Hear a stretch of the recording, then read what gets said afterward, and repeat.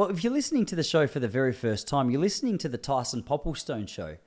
But if you were here for any of the last 131 or 2 episodes, you're going to be going, no, this show is called the Pop Culture Podcast. What's going on? Why has he introduced it as the wrong name? I've given it a little facelift, and here's why. When I started the show, Pop Culture Podcast, I thought was a cool play on my last name, Tyson Popplestone, Pop Culture. Problem was, every time I ever told someone about the show, they go, oh, cool, so you're just looking at pop culture and what's trending. And I go, no, that's not what I'm doing. And then I'd have to go into some elaborate breakdown of what it was. It got old really quick. And so the Tyson Popplestone show, I mean, you can't get too confused on that. So it's a little facelift. That's what it's going to be called from now on. Thanks for being here nonetheless. Just had to tell you that at the start so you didn't think I'd gone crazy and started introducing the wrong show. But with all of that said, my guest today is the one and only Kate Galliett.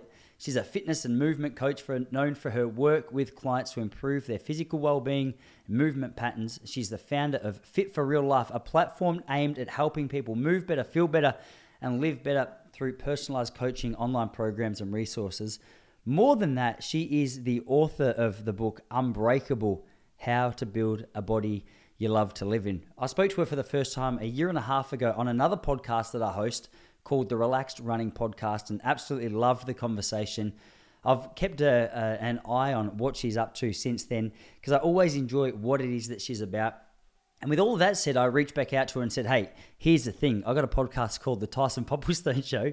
Do you want to come on it? And she goes, yeah, let's do it. And so with that, today we delve not only into physical health, we also talk about the role that mental health plays in our ability to actually function well throughout our days. More specifically, we look at the overwhelming modern culture of productivity, time management, and just trying to get more and more and more into our lives and the stress that often comes with that. So we talk about the challenge of time management, identifying the mismatch between reality and perception. We talk about prioritizing personal values and balancing social media and personal priorities, the need for adaptability, the attraction to mild irritation that every single mind has. We talk about finding joy and calm in daily life and enjoying the quietness of time and space when we just get rid of all the excess and learn to live in the moment a little bit more. It was a really helpful podcast, a really great conversation, as it always is with Kate Galliett. So with all of that said, sit back and actually relax for this one. That's the whole theme of the podcast. Sit back, relax, and enjoy this conversation with Kate Galliett. What are you going to tell us, tough guys? My usual. 0, nothing.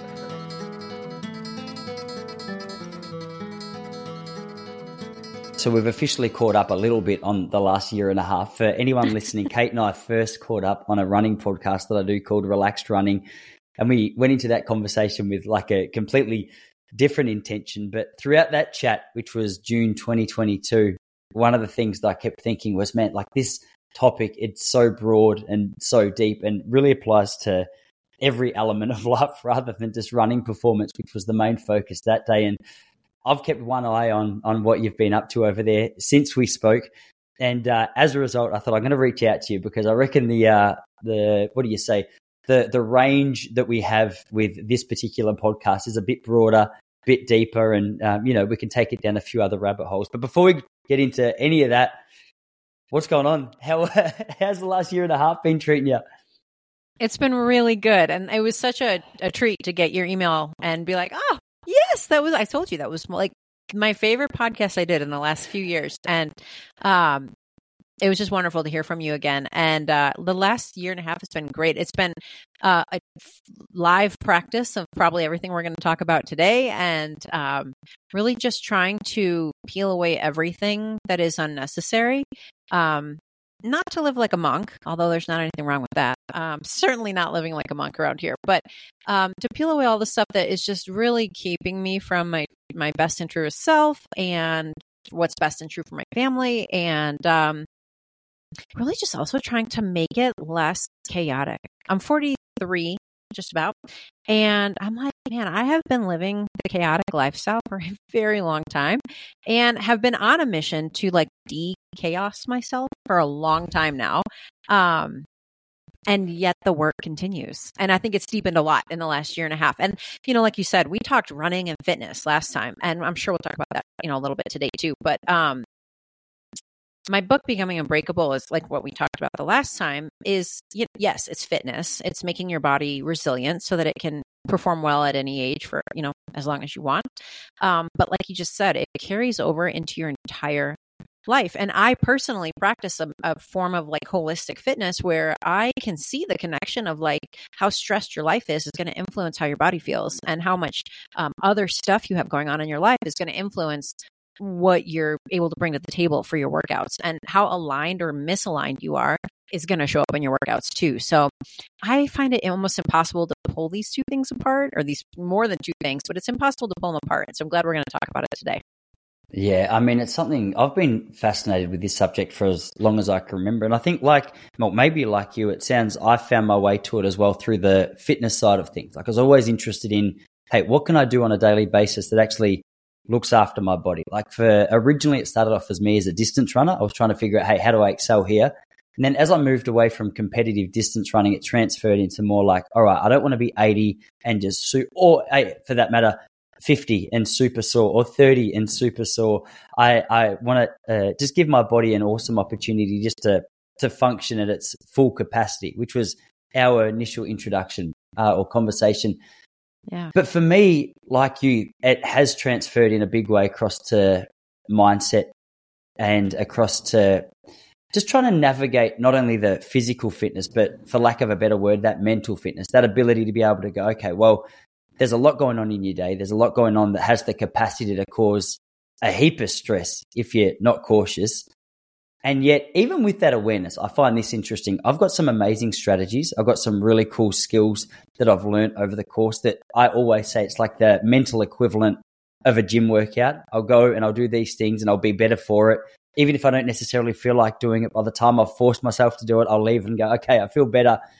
But even with that, I find there's something difficult about just carving out the time to, or I personally find it's more difficult for me to carve out the time to actually implement these skills around something that you can't necessarily see the rewards from. So I'll go to the gym and obviously, like, hopefully get a bit more muscle definition or a bit more strength or a bit more fitness. It's got so many different ways that it can show.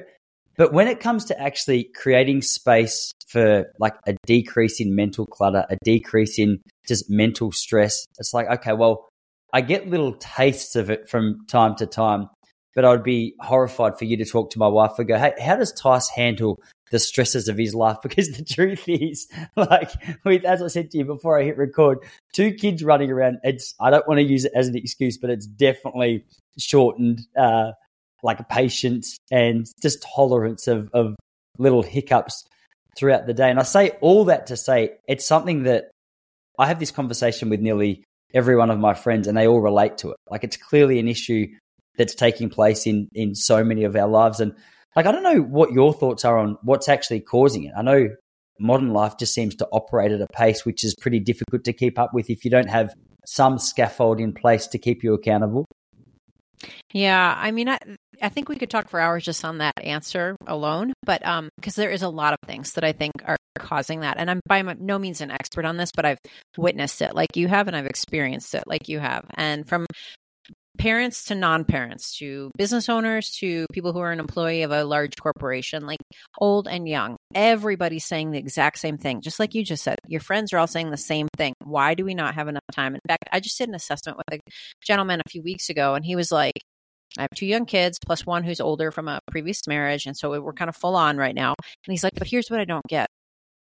We're busier than ever. And yet I don't know where the time is going. I look at back at my day and I'm like, where did the day go? I don't get it. It's not adding up how we could be so busy when I look at the schedule that yes, the schedule's full, but I don't get how we're this hectic with our day. And I said, that is the first thing we have to start to root around in, is to try to get some sense of what reality is for us and how we're perceiving it. And for some of us, that's a fairly easy hurdle to jump. It can be something like, oh, you just need to learn some like mindset techniques about how to set your day up correctly, or you need to learn to meditate so that you don't react so quickly to things. You need to have some sort of skill that you can learn from a book. And for some people, it's as easy as that. But for the rest of us who struggle, it takes a lot of examination amidst the chaos and the willingness to go, I'm going to try to identify what's going on here, why the difference between what reality is and how I'm perceiving it and where the discord is, but know that I'm not going to be able to do anything about it just yet, which for me personally, worst thing ever. As soon as I identify a problem, I'm like, solve it immediately. Like if I'm like, my back hurts, what is going on? All my attention goes to being like, solve the problem. What did I do? What did I miss? What do I need to give my body more of? What is this telling me? And when you're trying to figure out why you're so freaking busy, and you literally are like, how is my day so busy? You have to be willing to start pulling back and assessing and accepting the fact that it's going to still feel that way for a while. So I told you, I've been trying to like de-chaos my life for a long time.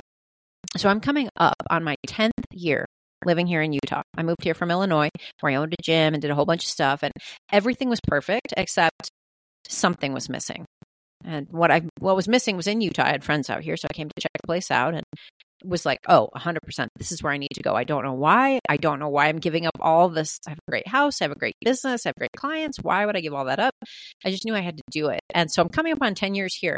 The day I moved to Utah, I knew then, so almost 10 years ago, I knew then, I am like way overscheduled. I am like rushing all the time. I'm way too stressed out. I'm way too hectic. Everything. It's just too intense. Like this is all just too intense. There's got to be a better way. So I said, when I get to Utah, I am not going to allow myself to do this anymore. Just period. We are not a person who does that anymore. And I didn't know exactly how to stop doing that yet. I just had that, like I was saying, I know what that is. I see it and I see how I'm perceiving it and I see how I'm experiencing it. I don't want that. I'm going to try to figure out what's reality and what am I perceiving, and then how do I bridge the gap between those two things. My friend, I am still working on it 10 years later. And granted, I've come a long way so far. Like every year I have seen myself make progress on doing less, having more expansiveness in my day, reducing the mental strain that I experience while not like I'm not living the charmed life. I still have to work to pay bills. We still have things to take care of. Like I'm not retired in any way. But I laugh at myself now because I'm like, and here we are nearly 10 years later, and I'm still working on the solutions to find that sense of I have space, I have time, I have calmness, I have capability to do it. And it wouldn't have taken 10 years if all I needed to do was like a mental technique. So for anyone out there who's like, I've tried the mental techniques, I'm sorry that I'm your poster child, that I might be the one highlighting your story where you're like, this is going to take you 10 years or more to figure out what is going on. So, and that goes into the fitness thing, because I've always told my clients, like, if you don't have time to do the whole workout, you don't have time to do the workout, and that's okay. But like, we can't just be cutting corners on all of our workouts and thinking we're going to get the results that those workouts should give us. We might be able to say, look, I can't do the strength training fully today, but I'll do 3 sets of lunges. Okay, great. But don't think you're going to get the same results as if you'd had the time to do the full workout. So I'm constantly telling my clients that, like, if you don't have time to do the whole thing, you don't have time to do the thing. And we just need to revise our expectations. I say this to my moms too, that I coach a lot. I'm like, I understand you want to achieve these goals like fat loss and, getting your body to a shape that feels really good to you and maybe being able to run a marathon or something like that. We need to put that up against reality. Like I was saying, like, what is really reality right now and what's our perception of it? Because that mismatch, that discord is where we get into trouble. Because a lot of my moms are like slammed. They're so busy. Either they're working full-time in the home and or full-time outside of the home, and spouses are dealing with stuff. And then, of course, you got to pay for everything. So you got to find the income and take care of it and go get the groceries and do all the stuff and do the sports with the kids.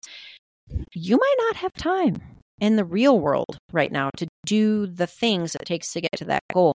And the more you keep trying to do the things that are going to get you to that goal when they don't match the reality of the time you have available, the more we experience discord. And you'll experience that mentally and emotionally, but also physically. Your cortisol will go up, your adrenals will be tanked, your body will be straining to try to accomplish this, but like on empty fumes, essentially. And nobody likes to hear that. Nobody likes to hear, like, now might not be the right time to work on that goal in that way with that, fervor and excitement. It may be a time to like dial it back like 90% and go from there. But that's a tough one, right? Like, I mean, if I said to you in the peak of you're trying to perform, hey, maybe you don't have enough in the tank right now to do this. If you're anything like me, all of the type A's listening, that's like a challenge to you. That's not like an acceptance. You're like, oh, I'll prove you wrong, right? For sure. It's so true. I mean, there's so many directions I could take what you just said, but the thing at the front of my mind is I recently finished reading a book. I'm not sure if you've heard of it. It's called 4,000 Weeks. No. And it's named after, 4,000 weeks, I think that's 80 years. So it's like the average human life. And the book it's the side of time management that we're never spoken about or that we never speak about.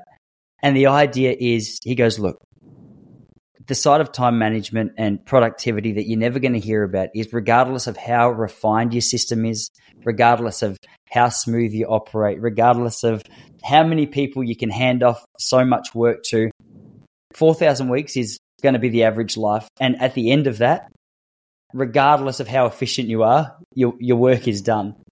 And in the face of that, like, what are your priorities? Like, what are the things that you have to say no to? Because to your point, I really connect with what you just said in regards to, I feel like I'm the biggest culprit in the world for being that guy who's like, no, if I just get a little more efficient here, then I'm going to be able to get the extra thing done. But you're exactly right. Sometimes in the phase of life that you're in, the answer is no. And then with that answer being no, it's so much easier, I guess, or hopefully it becomes easier over time to start focusing on the things that you really value. But I guess the next question to that is, well, how do you actually uncover it? Because I remember sitting in Nepal back in 2015 and I was reading that 7 Habits of Highly Effective People for the first time. And Stephen Covey, he says, hey, one of the most effective ways is just to imagine what you want people to say about you at your funeral. Like in your eulogy, what do you want them to say? And I would look at the things that I was focusing on. And I was there because, like, this is a whole nother podcast. I was trying to qualify to go with a particular group to climb Everest. And when I was there, that was like all consuming. And so many things were on the back seat because obviously there just wasn't time in the day to focus on it. But then as I thought about it, I was like, I don't care if I've done this. like the whole Everest trip, it sounds cool and it was exciting and it was filling time. But when I thought about it from that eulogy perspective, I'm like, I think this is a mismatch for me. It's taken a whole heap of effort, a whole heap of money, a whole heap of time, and it turns out I don't really care. So for me, that analogy that he offers of like the eulogy speech is a mirror that shone back at me that said, all right, Tice, like, what do you want to be said? And it actually helped for me. My sort of main priorities boil down into 5 things, like faith, relationships, health, career, and contribution. And I mean, it serves as a nice foundation, but that's all it is. I'm like, I keep coming back to it when I'm like, oh, Tice, you say these are the most valuable things. Why have you spent 3 hours on Instagram or whatever it is? Do you know what I mean? Insert whatever example you like. Yep. And I mean, maybe I could just handball that to you and let you speak to it. There's not much of a question there as much as it's just observation. I got you. Because I want to pick up on a couple of things you said. So first of all, I live in a very rural town in Utah, and we still get a weekly paper, and we read the obituaries every week. And it's our favorite thing to do. We read them during breakfast. And these obituaries are so wonderful to read. I mean, God bless the person who passed on, obviously. Like, it's always sad when somebody passes away. But the people in this town still write the story of the person. It's not just like, so-and-so passed away on this day. They're survived by so-and-so. Funeral will be on this day. Like, it's not a clippy little thing like that. You give as much space as you want. Some of these things go 3 columns in the paper, and they tell the story of like where they were born and what their family life was like. And what isn't every single one that we read is how they talk about how hard of a worker they were and how proud they were to provide for their family and how they were proud to work in the coal mines for 55 years or whatever. And they were proud of their grandkids doing this and that and the other. And they contributed to their community, and it really made them feel good to do that. Like they're so touching. They almost make you cry to read some of these obituaries. And we read them for exactly what you said. Like, man, we really hope when somebody writes our obituary someday, like, that they'll highlight that we were like hardworking people, that were humble, that were in kind to everybody around us, and community oriented, and doing things of service that really mattered, And I think that's what we would all want if we think of our obituary and do that example, like you said. But to read them week in and week out like that and go, man, there's still people like that in this world. That's so great. Well, they passed on from this world now, but hopefully they left that legacy for other people. And that's, I think, all we can hope to do as well. So I think that obituary type exercise is a great one to do. And then to go back to what you were saying about the, like, why did you spend 3 hours on Instagram? Which, as we're recording this, I gave up Instagram for Lent. So we're practicing Lent this time of year. So you give things up that you were like maybe thinking were a little taking up too much space in your life. And so I was like, I'll give up Instagram. I thought it would be challenging. I have not thought about it once. I have not missed a single thing. And I'm like, this did, I was using it way too much. Like you, I was like scrolling around doing nothing on the thing and being like, why am I here? What happened to the last half hour of my life? And it has not been hard to not do that. So I would invite people, even if you're not of a faith orientation, maybe set a time too, where once you discover the things that you're like, I don't think this is really helping me, take it away for a while and see what you fill your time with alternatively. But to get to even that point is what I wanted to talk about next. We have to spend more time, which, we don't have time. Everyone's too busy. We don't have time. But you need to find some time to understand what you really value and down to the nitty gritty of like how that translates into your life. So for example, for me, I've had a few of these that were so instrumental that I was like, oh, it's so clear. And once I started seeing how clear it was when I got clear on my values and then how easy it was to make a choice from that, I lean on that more and more. And it really makes it so once you know your values, it's just a no-brainer to make the next decision. So for example, when we moved to rural Utah, we were talking about, well, what are other ways we could save money so we could continue to add more cash to our savings so that just in case something happened, right, you have plenty of money in the bank to cover your mortgage payment and whatever. And I was going through all my expenses and I saw that monthly hair bill. So, people like to go get their hair done, ladies especially, get your hair cut, you get it colored, maybe get it styled or extensions. And I would go do the, not a whole bunch of stuff, but enough. And it was, a couple $100 every month that I would go do it. And as I was going through it, I was like, man, I really don't see anything that I spend money on that feels a little bit like extraneous other than this. And then I sat up and thought about it. I'm like, but I don't want to have gray hair. That would make me look old.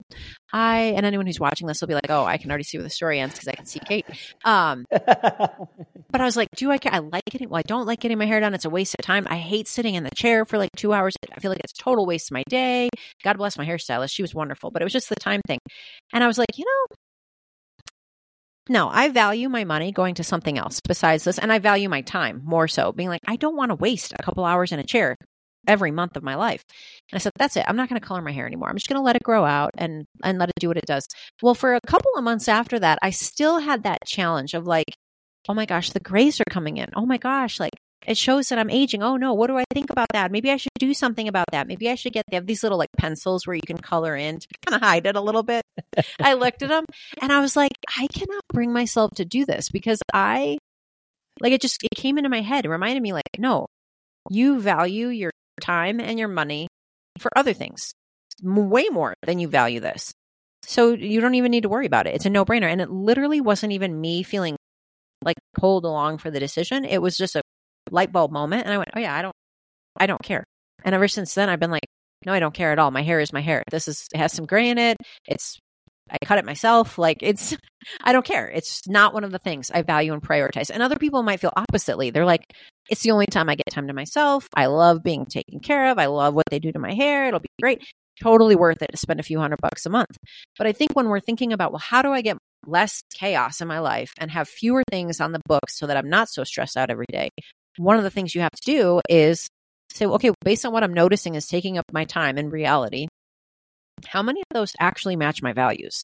And if I don't even know my values, I better figure those out first because that is what guides every single decision we make. And I think with the Instagram, because we've all done it, we're all guilty of that. Like it's just those moments of lapsed judgment where maybe somebody who's trying to become a runner might be like, it doesn't matter that much that I run today. Where you'd probably be like, of course I'm going to go run. This is just what I do.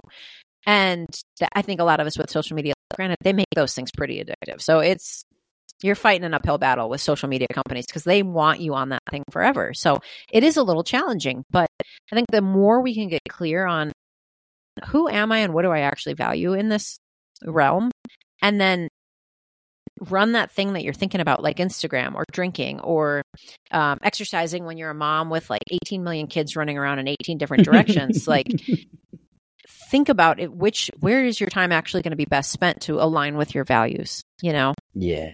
Yeah. It's so well said. One of the things I'd be actually interested to hear your perspective on this from like the perspective of someone who runs a business is that's how I justify it a lot of the time, because so many of the times that I go onto Instagram, it's as I've got a coach for my running page, and I got a page for my coaching, and I got a page for which is slowly becoming for comedy. Like if I find a clip that went well, or like the night was good, or I'll put that up.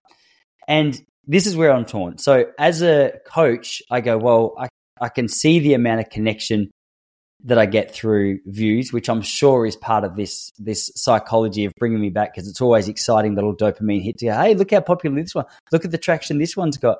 And so I'll do that. And I reckon like the next natural step might be, okay, well, you actually got to start to pay someone to do this. Because I think the time that frees up in my own life, like mentally, physically, whatever, that's a win.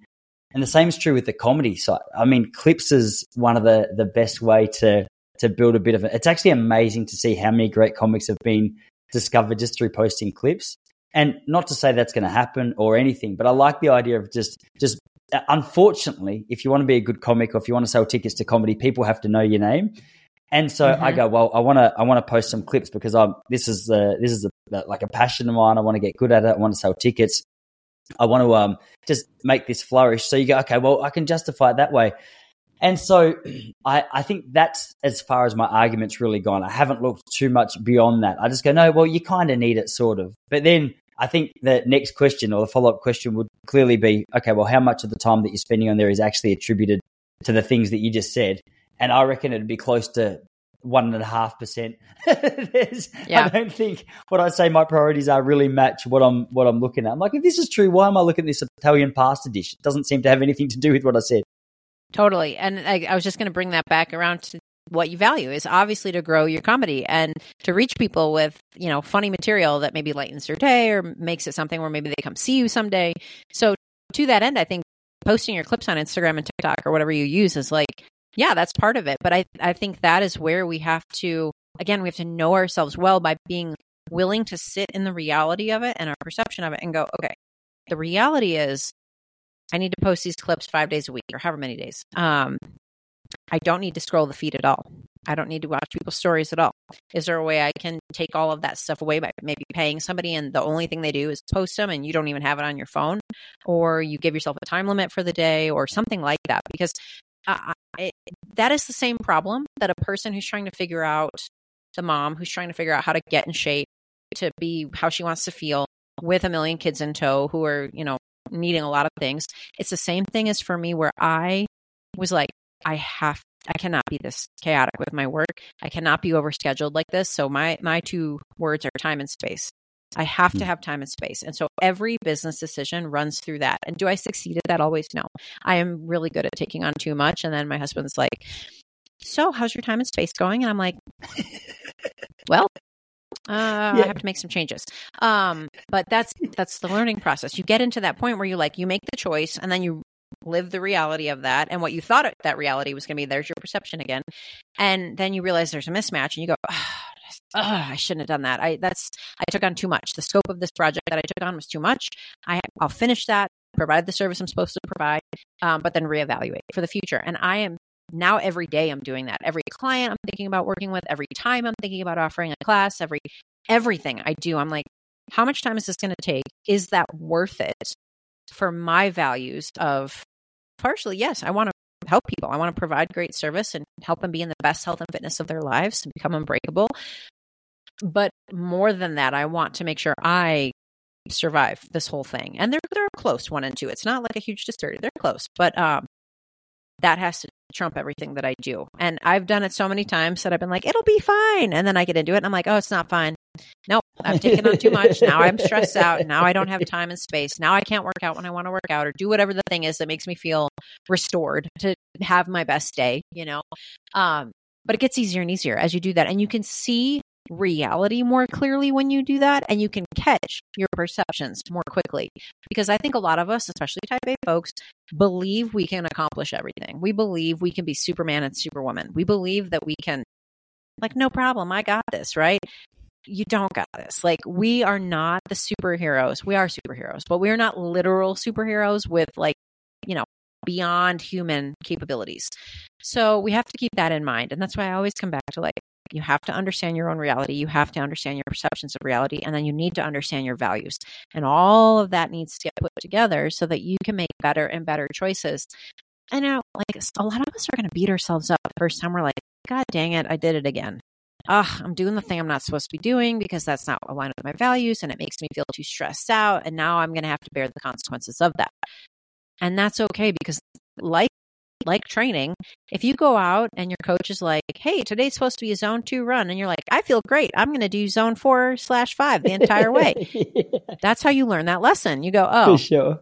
Maybe they were wise and I wasn't, and I should have listened. Okay, next time I will, Yeah, I like the running analogy as always, but I think part of the reason I like it is because it draws my attention back to a point I was going to make earlier, which is with productivity or with time management or with whatever it is you want to call this particular space.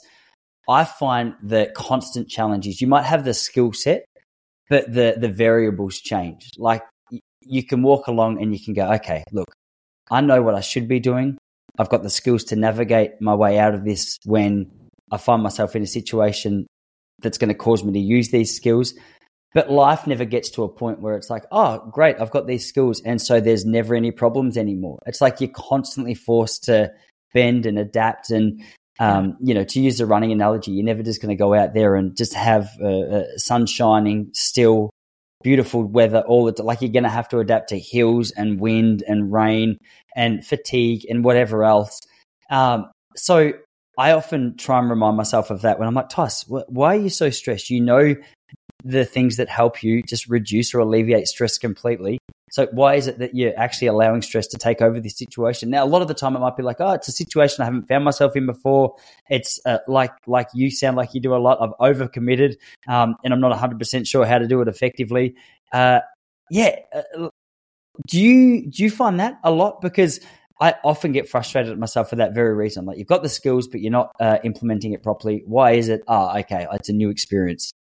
Yeah, 100%. And I would be lying if I said that I was excellent at adaptability.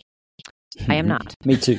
I have worked really hard to gain like a smidgen of adaptability in my life. Mm-hmm. And it's what's funny to me, and I think this is where maybe anybody listening could take this, somewhere in your life, you are good at adaptability. Somewhere you are. Just you might take a while. You might have to look a long ways and try to see what you can find. But for me, I've been a coach for 22 years and taking care of my body much longer than that. I used to be very rigid with my body. I used to be very inflexible, not adaptable. And that wasn't working anymore. And do you know what I did when that wasn't working anymore? I kept doing it because that's what non-adaptable people do. They kept doing things that don't work. Thank heavens, I had this gentleman in my life, my naturopath, Dr. Turner. Man saved my life. And I had a bunch of stuff wrong health-wise. And of course, like, a Western doc wasn't helping. They were just giving me drugs, and like that wasn't making any difference. So I got linked up with him, and he truly transformed my health and my life. And part of that journey together was one day he said, Kate, like, something to think about. What if you just didn't work out all the time? Like, what if you worked out less for the next few months? Like, half as much. So maybe instead of 6 days a week, it was like 3 days a week. And I was like, huh? I don't, I literally didn't know what he meant. I mean, I'm not even like exaggerating. I did not know what he meant. I was like, I don't get what you mean, work out less. That doesn't compute at all. He's like, just think about it. Just think about it. It could, it could help, but I will say this. You go home and think about it. And if you decide that you don't want to do that, that's okay, because you already know how to do it the other way. Overscheduled, overworking out, rigid. right? Like you already know how to do that. He didn't say those parts, but I was like, oh, I see what you're picking up there. So I went home and thought about that. And I was like, he's right. If I try this whole working out less thing and like being too rigid with my schedule and overschedule and all of the things that were like happening then that I started working on later, he's right. I know how to do it this way. I know how to be who I am, work out 6 days a week, drag my body kicking and screaming, whether it wanted to go through the run or not. I could just go back to that. If he's wrong, which he probably is what I thought. I was like, he's probably wrong. I'll just go back to working out 6 days a week and ignoring my body and the signals it's sending me and all that kind of stuff. Turns out he was right. And my body was finally able to start to heal because I wasn't continuing to do the thing that wasn't working anymore, where I was going too hard, doing too much, restricting too much, just too much, too cortisol driven, the whole thing. And wouldn't you know it, I got a lot more health benefits out of it. I got fitter, I got healthier, and I built my first ability to become adaptable, to say, hey, I'm actually going to listen to my body. So I tell you that story because that is how I am with bodies now. I'm much more adaptable. I can see what my clients or bodies are telling me that they need, even if they don't tell me that they're overly tired. I can tune in and kind of pick up on that and then ask the right questions to confirm or deny what I'm picking up on. I can see that in my own body. And so when I'm not adaptable in my day-to-day with my schedule or with taking on too much, some tiny part of my brain goes, okay, you can do this because you've done this. Like you do this with your body. You are adaptable with your body. Could we maybe just do like a little bit of that here now? And half the time, do you know what it is? Half the time, it's my little like ego thinky mind that's like, but we don't want to. We want to live in the stress and the chaos because that's what we're really good at. And if you've read any of the research and information on like, dealing with our own, like, any past traumas we've dealt with or emotional dysregulation we've experienced from childhood or early adulthood, like we can get caught in those patterns where like we feel more alive being stressed out than we do being totally calm because we've never been totally calm. So those are the moments where I'm like, okay. I can do this in other areas of my life. I'm not doing it right now. And I have to kind of have that little inner discourse of like, we understand that like, how to feel stressed out. You're good at that. Okay. Inner Kate, you're good at that. Could we maybe find some calm, peace, adaptability with this situation? Maybe. And sometimes it takes a while. Sometimes my brain's like, no. We just want to be stressed and irritated because that's what we know. And it makes us feel like we have the right to feel this way. When half the time, like, I don't really have the right to feel that way anyways. It was my own bed and now that I've made and now I'm lying in it. And I'm like, this is my own fault anyways. So like, why don't I just solve the problem and get myself out of this mess instead of digging the hole deeper, Yeah. I was listening to, do you know Rich Roll? Oh, yeah.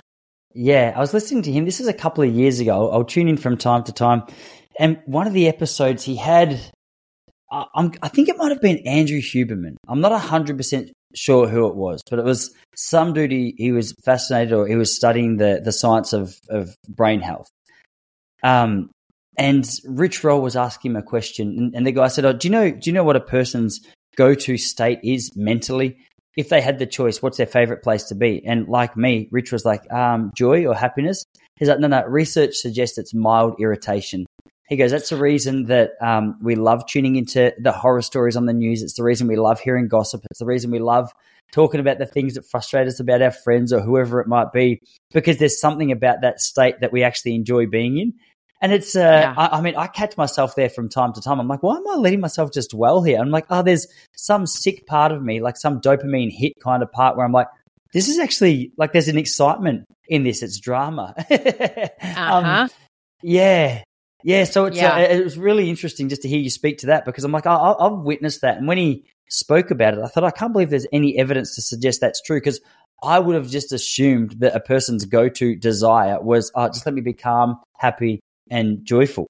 Yeah, that's what I would think too. But that makes so much sense. And it's very enlightening to hear that there's been scientific research on that. But I learned that somewhere along the way about this awareness thing. Like, it's almost funny when you can start to catch yourself sticking with something that some part of your brain goes, this isn't working. This is the thing you always do. Why are you doing that? Like, you're only making it worse for you and everybody else around you. Like, what are you doing? And then some other part of you is speaking up from somewhere else going, because we like it. We know this. It's safe. It's secure. We know the outcomes that are going to come from this. And we can just bathe in this like chemical experience of being stressed out or irritated or mad about something. And like I said, I'm human too. Like I can catch that more often than not. But sometimes it still takes me a moment of sitting there being like, what you're supposed to do right now is something different. And the part of me going, yeah, we don't want to. Because we're human. And I think that's part of the whole process. And whether it's sports or fitness or just being a good human, is that figuring out where those, like I said, those misalignments, those mismatches, those like old programs that no longer work for you. I think a lot of these really tie back to what we started talking about, where we feel too stressed out. We don't know why. We feel too chaotic. We don't know why. I wonder, like, if we went through an entire day where we felt joy and calm and happiness, truly, would the day feel so stressed? Probably not. Because think of the days where you've had days like that, I'm sure. Days when I'm like, I don't know, hiking in the mountains. My family and I are hanging out together and there's nothing to worry about. Maybe we don't have cell service, so we can't even go on our phones. Like, you feel pretty relaxed and pretty present with yourself. And you even have time to read a book in the afternoon because there's like not much else going on. I wonder if more of us would feel less stressed in our day, even as the days are still way too full for most of us. We have too many things actually going on in our day.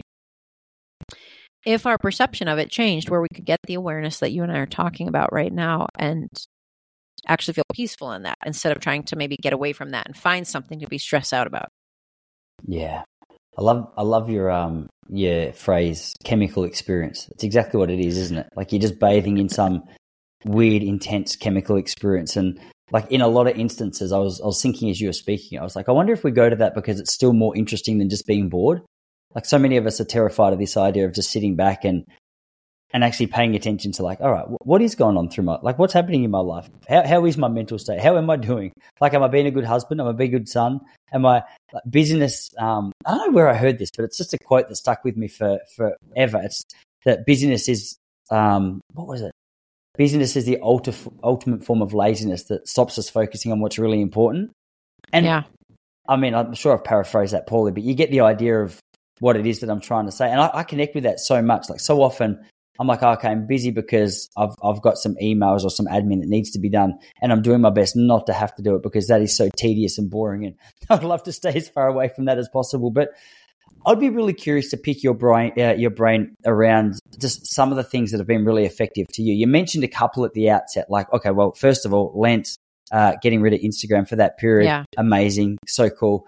But meditation you mentioned as well. I'm not sure if you were saying that from a personal basis or just from like an observational basis, but what are some standout features to you that have been really helpful in not only creating space, but actually allowing you to move away from this chemical experience to something which might not be as exciting, but which is far more fulfilling? Well, it's funny you mentioned not as exciting, but far more fulfilling, because the natural world is not nowhere near as exciting, even though it is. It is. But compared to the dopamine hit that we can get from our phone, from rushing around, from the world, the modern world, nature is inherently less of that. It is not that, right? But there's so much beauty and detail that you can get out of nature. It's far more exciting when you really switch back into it. But for me, some of the most important things I've done is really starting and ending my day with a better routine, which everybody talks about their morning routine. I know, so I'm probably going to bore some people here, but maybe there'll be something new for somebody listening. But for me, with starting my day, the first one was obvious, but it really didn't kick in for me until I started working on my circadian rhythm health and getting my hormones regulated via my circadian rhythm. Because like we all know we shouldn't go on our phone first thing in the morning. Like full stop. We should not go on our phones. That's too dopamine driven. It ramps your cortisol up. It's just no good. But then when I started reading about the types of light that we're supposed to get like in a natural environment, and I was like, oh yeah, well, my phone provides the wrong kind of light for the first thing in the morning. And I want to have a calm start to my day, mostly because I value being as healthy as I possibly can. So why would I start my day going on Instagram and Twitter with my screen right in front of my eyes when what my brain is looking for is the sunrise? My brain wants sunlight from the sun. That's what it wants first thing. So I made a switch to start doing that every day, no matter where we are in the year. I catch the sunrise, go outside for a couple minutes or open a window or like sit by the window if it's too cold outside. But have that be the first thing I experience. And then I try to take a little time to read something that is of service for me. So something that is a book I really can get some good insights out of, or something that makes me think and pray and meditate, or reflect a little bit, in part for the content that I'm taking in the book, but more so for exactly what you said earlier, that we don't take a lot of time during our day to just sit and reflect for a minute. Like, people should try that if they haven't. Maybe those who meditate will be good at it. But if you try to say, I'm going to reflect on why I'm addicted to overscheduling, if that's your thing, and then set a timer for 5 minutes, I guarantee you your mind will wander well before the 5 minutes. Chances are it will wander within a minute, because we have lost the ability to just sit and reflect. And actually, I just saw it the other day. I saw this great picture, like someone had taken a picture of a diary of, who was it?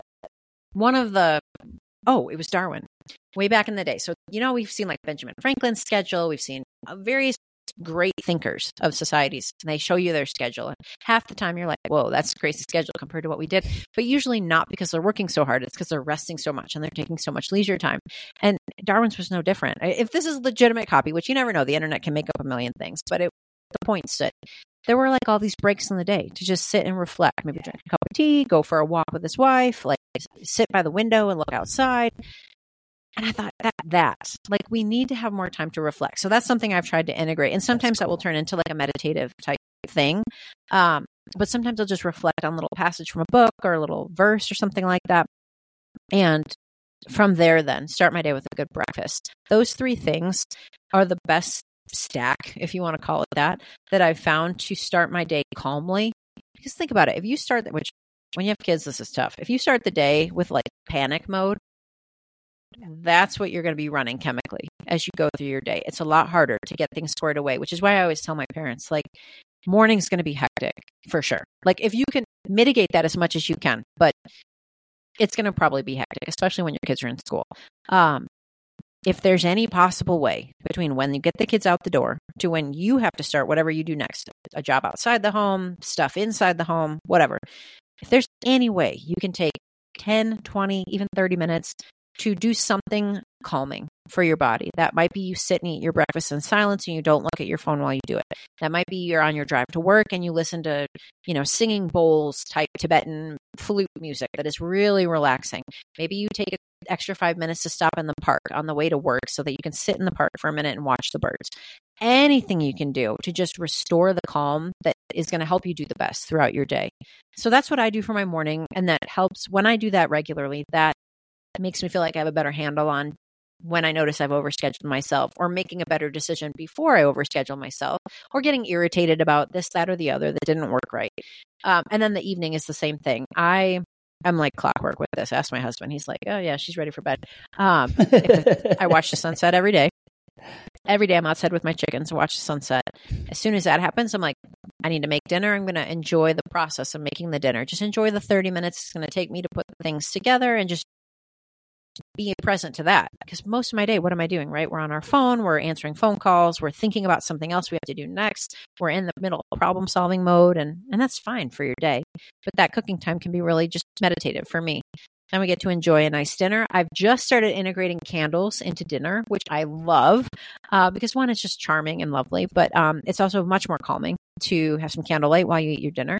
And then after that, I'm like de-stimulation central. Like, if we're going to watch something, it's going to be light and calming. If we're not going to watch something, it's like reading a book that's light and fictitious of some sort. Like no Huberman style stuff late at night. That, God bless all the knowledge we can get online, but like none of that late at night. And then it's time to turn in and have like a peaceful night of sleep. So I know that's not going to be the same for everybody, but maybe there's a nugget in there that works for people. But I find that bookending the day with intentional things that bring calm, that are still active and still engaged. Like, other people can sit and watch the sunset with me. I don't have to go by myself and go do a half-hour meditation, For sure. The one big nugget in there for me is the idea of the timetables of really successful people, for the reason that you mentioned. I remember I read the book Walden by Henry David Thoreau maybe 5 years ago, And that was one of the things that shocked me. Not only, like, obviously it was a crazy time in his life where he'd sort of stepped away from so much of modern society, in his day. But then each day was, I want to say he walked 10 miles in the afternoon or 3 hours. And he was saying that any day without like a 3-hour walk, you're not really getting time to think. And I remember reading that and going, oh my gosh, like, isn't it so wild how much because you justify the idea of your business by saying, no, but I'm getting really important work done. But so often when I actually do take time to step out of my office, to go outside during the day, maybe go for a walk or a run or just go down to the ocean, have a swim. If I give myself enough time, I often those really small, what do you call them? Like the real buzzy jobs, the jobs that like they're barking at you to get done, but they're not incredibly important. Yeah, urgent but not important. Exactly right. I think that's another Stephen Covey concept, isn't it? Yeah. Just they fizzle away a little bit, and all of a sudden, like the main tasks just start to take their rightful place. And with that, you go, okay, well, there's really only 3 or 4 things I need to get done today. Like if I can have a chat to Kate, if I write my training, I'm just telling you my daily routine and my today's routine. Do you know what I mean? Yeah. There's 4 chunks, or there's 3 chunks of things that if you can get those done, you've had a really good day. But the other stuff that makes you feel so effective in that moment that just stresses you out, really, if you get to the end of the day and they're not done, it's like, no one notices. Like it doesn't really make a big difference. So, yeah, that's a little reminder to me. To your point on that, I think that's such a great insight. I wish I had an ocean to go swim in. Gosh, we have mountains to go hiking over here, but beautiful. Man, an ocean, that'd be nice to go swim in the ocean as a break in the day. Come home looking like this. I look like a Ken I'm Barbie. waiting for summer. I can't wait. It'll be great. I think it goes back to what we were talking about earlier, though. We have built this notion of what we think it feels like to be a productive member of society. And I think collectively as humans today, almost all of us are addicted to that. Like you don't feel like you did a lot that day if you didn't get a lot done that day. And what you said about 3 to 4 things is exactly what I try to. If I see more than a couple of things on my calendar, I'm like, oh man, this is going to be this is going to be a rough day. And I try to keep it to 3 or 4 main things that get done. And what I often, to get to that point, what I had to do was realize, like, if I keep not getting to the emails, for example, either I need to pay somebody to do that, or I need to decide that they aren't aligning with my values because I keep not getting to them. So what do I need to change to make it so I have less emails? Now, I will say the caveat to this is there will be points in life where you cannot do this. Like you have to maybe work a second job to be able to pay for your stuff that you have to pay for. You might have an aging parent who's sick. It's 24/7 with them. You might have small children at home where you're like, yeah, I could maybe implement 1% of what these 2 are talking about today, but it's crazy right now. But that discernment to go back to that and recognize, like, I know where I want to be, and that's not where I am right now. Yeah. And that's got to have to be okay for right now. But boy, would I like to get to that 3 to 4 things on my day and be able to watch the sunset every single day. Boy, I would like to get to that point.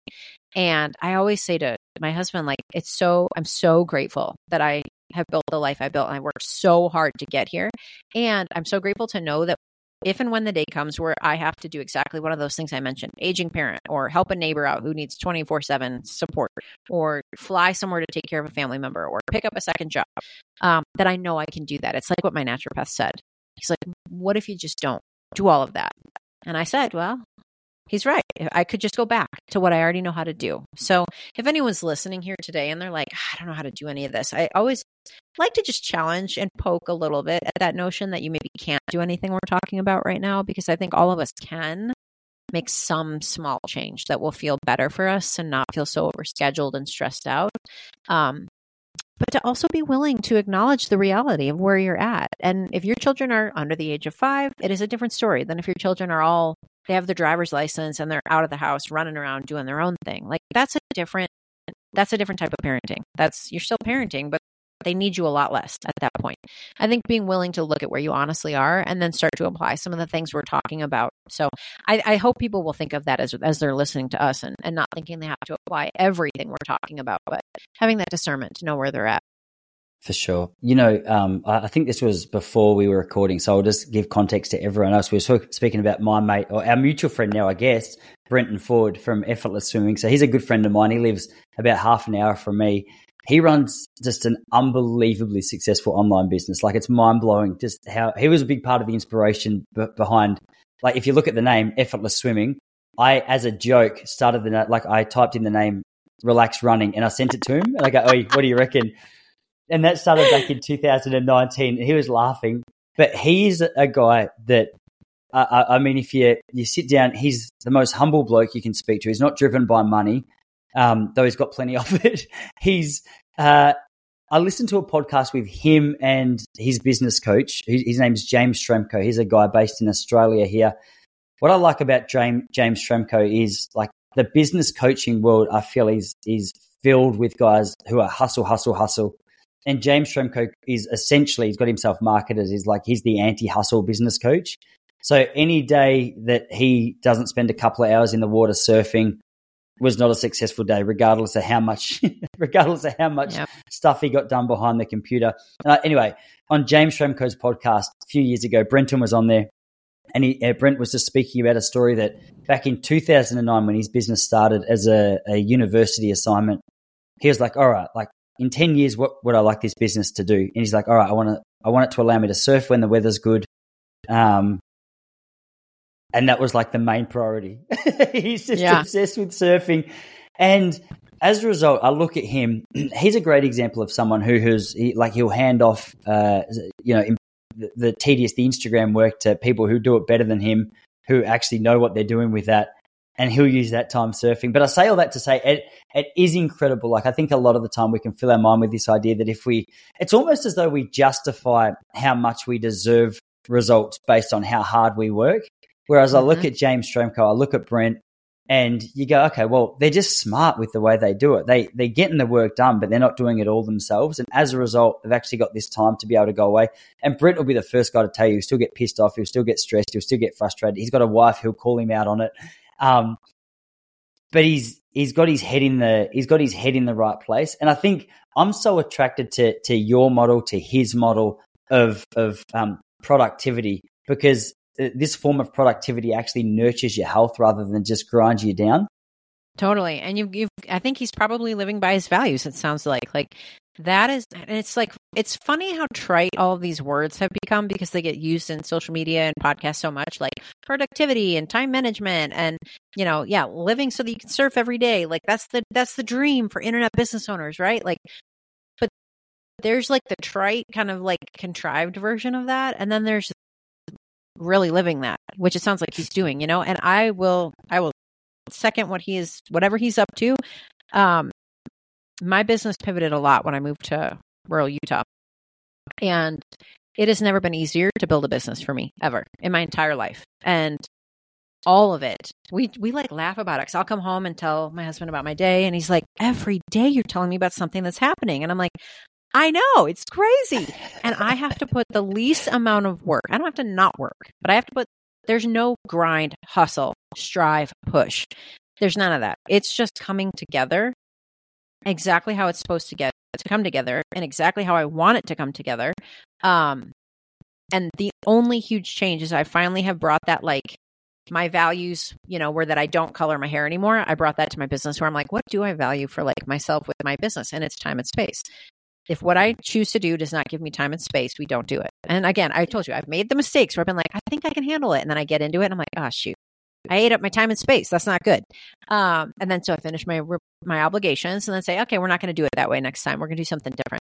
But I'm telling you, the more you align with your values, the easier the steps become. It doesn't mean your day gets easier. You're still going to have kids crying at home, being sick, and, dealing with stuff like that. Your wife needing things, her needing things of you, like, there's still going to be all of that. But I think when you get into alignment, you live by your values, the flow is, again, it's trite and contrived because everybody talks about getting into flow. Listen to any podcast today. Someone's going to talk about getting into flow, but it is different what is being talked about in a lot of the realms versus when you're living it and you've really culled the stuff that is not aligning with your values and then put your full faith into those values.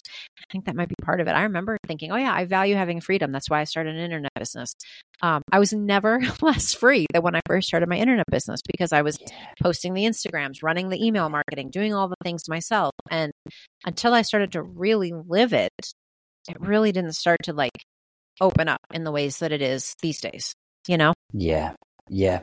We've spoken a fair bit about values and just living in accord with them. And obviously we've sort of danced around a couple of ways that you can figure out what they actually are. But for you, how did you actually go, right, well, this is the main priority. These are the things that I really care about. Was that just to sit down with a journal and do some self-reflection, or what did that look like? Yeah, for you? it was a lot of journaling.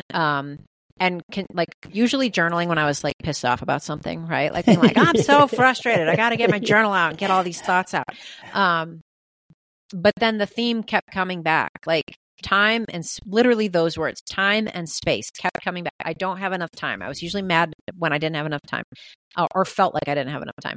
And I was mad when I didn't feel like I had enough space around me. Like I told you, 3 to 4 things in my day so that I have time to breathe in between those. And I will fill them with things to do, but I don't want them filled for me, you know? And I mean, it took a few years of continuously coming like, there it is again. There it is again. I really think I need time and space. Wow. I really need time and space. And then having my husband reflect back to me, he's like, no, you're a different person when you have time and space. Like, frankly, that should be your priority of your life because you're like delightful. When you have time and space, you're like, it's amazing what you accomplish and you're in a great mood and it's awesome. It's like when you don't have that, I can tell right away. I can tell right away.